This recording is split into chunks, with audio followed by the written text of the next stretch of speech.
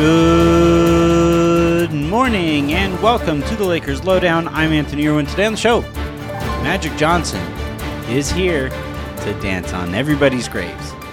One issue, he apparently has no idea how the cap works. Magic Johnson has his own documentary to plug and is on a media cycle doing that everywhere as Winning Time presents, honestly, a far more entertaining version of the events, but regardless. He was on a few of ESPN's shows over the course of, yesterday morning, by the time you guys are listening to this, and had this to say. You tried to win it this year. You can never do that to me.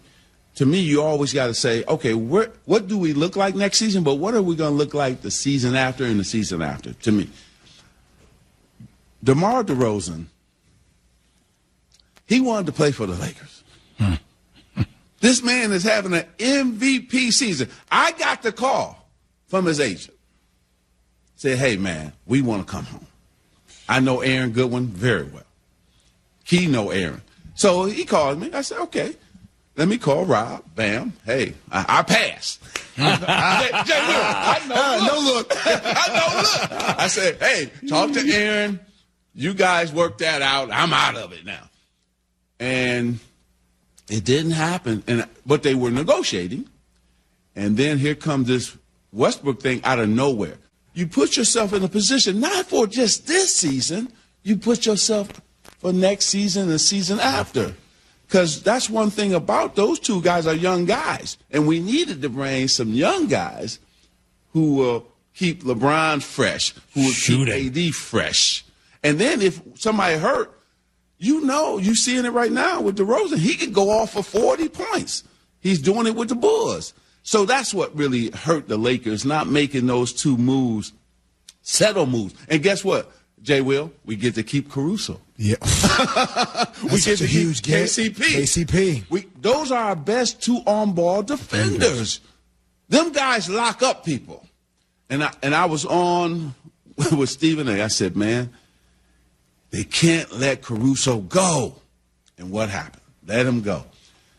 Unselfish. Don't care about shots.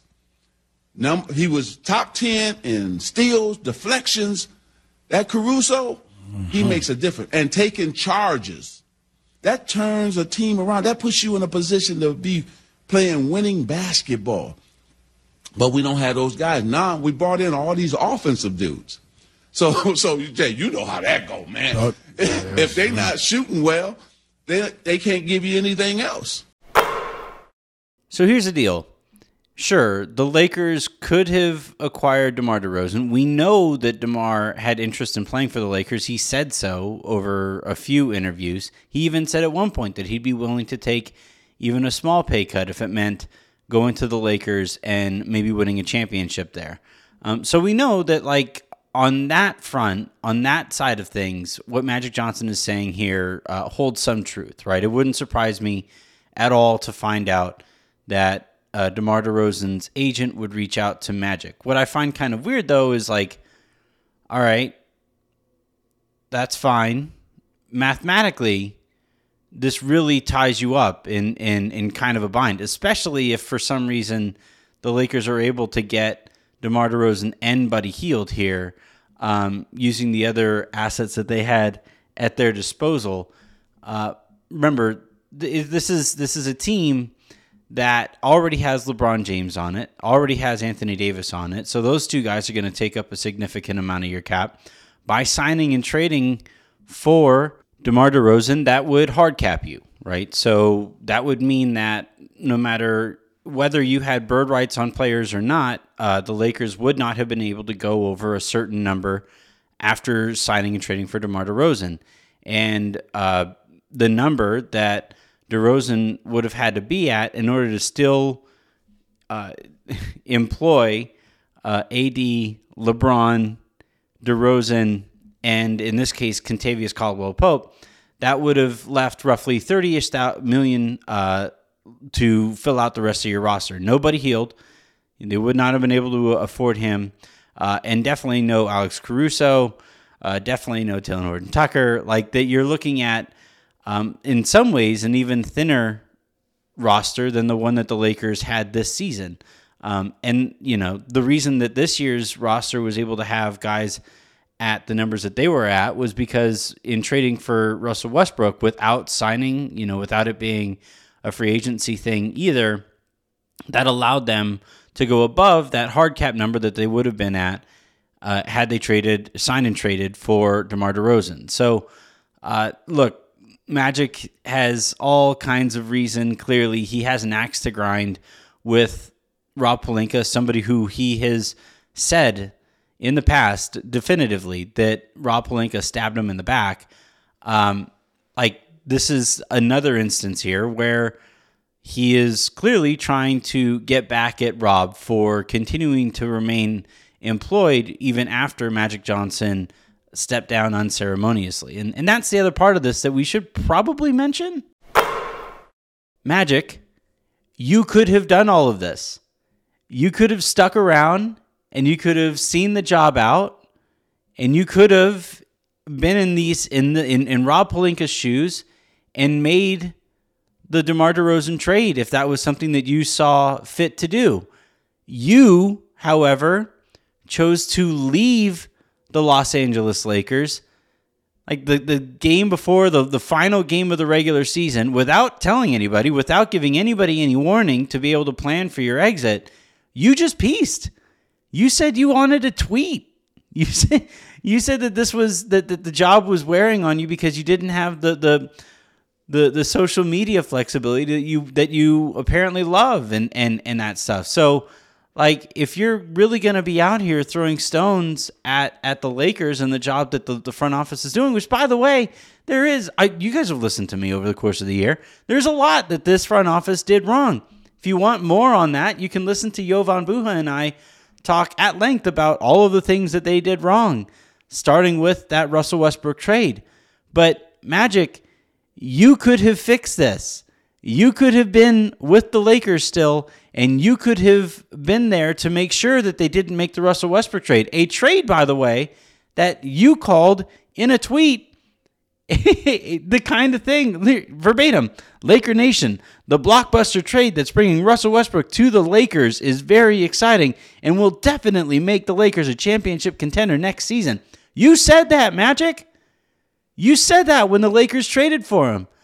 So I guess we're just supposed to ignore that, and we're just supposed to ignore the god-awful job that you did in this role too? Like, what are you doing? Magic doesn't come off looking good here at all because this is somebody who was the president of basketball operations who is exhibiting, hey, yeah, I had no idea how the cap worked back when I was running the Lakers, seeing as only a couple years later, I have no idea how any of the cap works. That's not a great look for you, Madge. And also, like, we've gotten reporting ever since, and I knew this at the time, Magic was in the office like once every couple weeks or so. At one point, the Lakers had no idea where he was. They haven't heard from him in like a month or something crazy. And the only way that they found out where he was because he showed up on social media in a bunker in Hawaii where somebody who was also there said, hey, look, Magic is here. That's how the Lakers found out too where Magic was at after another lengthy absence. So this guy was bad at his job at the time. He wasn't committed to the job at the time. And then after all of that, after he steps out himself, right? He pieces out himself, and as apparently as a means to get back at the people who wronged him for merely holding him accountable and asking that he maybe show up more occasionally than he did, on more occasions than he did to the office. His way of getting back to them is at every single opportunity that he can, he's going to throw dirt on Rob Pelinka, which, like, fine. There's a lot of dirt to throw. Clearly, the job that Rob Pelinka and this front office did last year was pretty piss poor too. And that kind of gets me back to the last point here. It seems like the Lakers, because of their own insular thinking here, that it seems like the only candidates that the Lakers are going to keep drawing from are these kind of self-serving people who are not very good at the accountability aspect of the job, right? Like Rob Pelinka, say what you will or whatever, over the course of the year, he's done a masterful job at one thing and one thing only, and it's been separating himself from the things that the mistakes that the Lakers have made, whether that's leaking stuff privately or with stuff that he says publicly and how he presents moves that the Lakers have made publicly, that he is really, really good at that. If he was as good at running the team as he is at that part of it, the Lakers would win a championship every year, year in, year out. Magic Johnson, somebody else who, again, another reminder, left, just pieced out. It did so after the Lakers had kind of an underwhelming season, and he just said on the last day of the season said, "Nope, I don't want to do this anymore. I'm out." Those aren't the actions of somebody who is willing to hold himself accountable for the mistakes that he made and fix the mistakes that he made. He took the easy way out and just said, "Nope, I'm out." So fine, all right. So that's what Magic did. We know how Rob Pelinka operates, and if the talent pool that you're drawing from are people who operate in that same way over and over and over again, and you rely on sycophancy and nepotism and cronyism the way that the Lakers do, you're going to keep running into the same, different versions of the same executive. And I know I've said this a ton this year, and I know I'm probably going to have to keep on saying it because it doesn't appear the Lakers are really going to have any kind of course correction. But until the Lakers really do take a longer look at their hiring processes and the things that they value when it comes to candidates for high-level positions in the organization, we're just going to keep getting this same kind of storyline. Maybe you'll have a season or two here or there where the Lakers, because they're the Lakers, attract the kind of talent that overcomes mismanagement elsewhere in the organization. But for the most part, what you're going to run into is failure, and then after the failure, a lot of finger pointing and a lot of backstabbing and a lot of these kind of media tours from everybody who wants everybody else held accountable except for that person. In this case, it's Magic Johnson, who continues to want to show, oh, see, I told you, Rob Pelinka doesn't know what he's doing. Nobody said Rob Pelinka really knew what he was doing at the time, man. All that we were saying at the time was like, hey, it's really unprofessional that you booked it out the way that you did. And no matter how many times, Magic, that you point the finger at Rob Pelinka and you throw dirt on Rob Pelinka's grave, it's never going to change the fact that you pieced out. You deserted the organization that made you an icon. That's something you can't change. So stop trying. All right, that's going to do it for this episode of the Lakers Lowdown. And as I mentioned earlier, Jovan Buha of The Athletic and I looked back on a conversation he and I had to preview Russell Westbrook's season, and we did so in order to revisit how this season has gone as poorly as it has and whether the Lakers have learned enough from it to learn from their mistakes and not make them again, or even better, fix the ones that they made last summer. That was a fun conversation. I also I went back and I listened to the Can You Dig It guys, and normally it's Christian and Jacob, but this time it was Jacob and Harrison.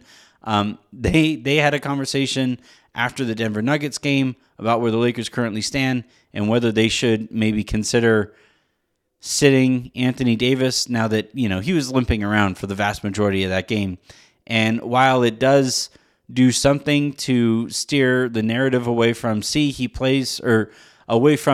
never plays through injury, which I think has always been kind of stupid. But regardless, you're not really serving him or the organization in the long run.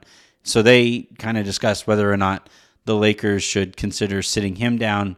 We know LeBron's going to play 2 more games this year so he can qualify for the scoring title and all of that. That's probably all the Lakers have to play for the remainder of the season. Other than that, though, keep on tuning in. We'll talk to you over the course of the week as the Lakers wrap up this just kick to the balls type of season that it was.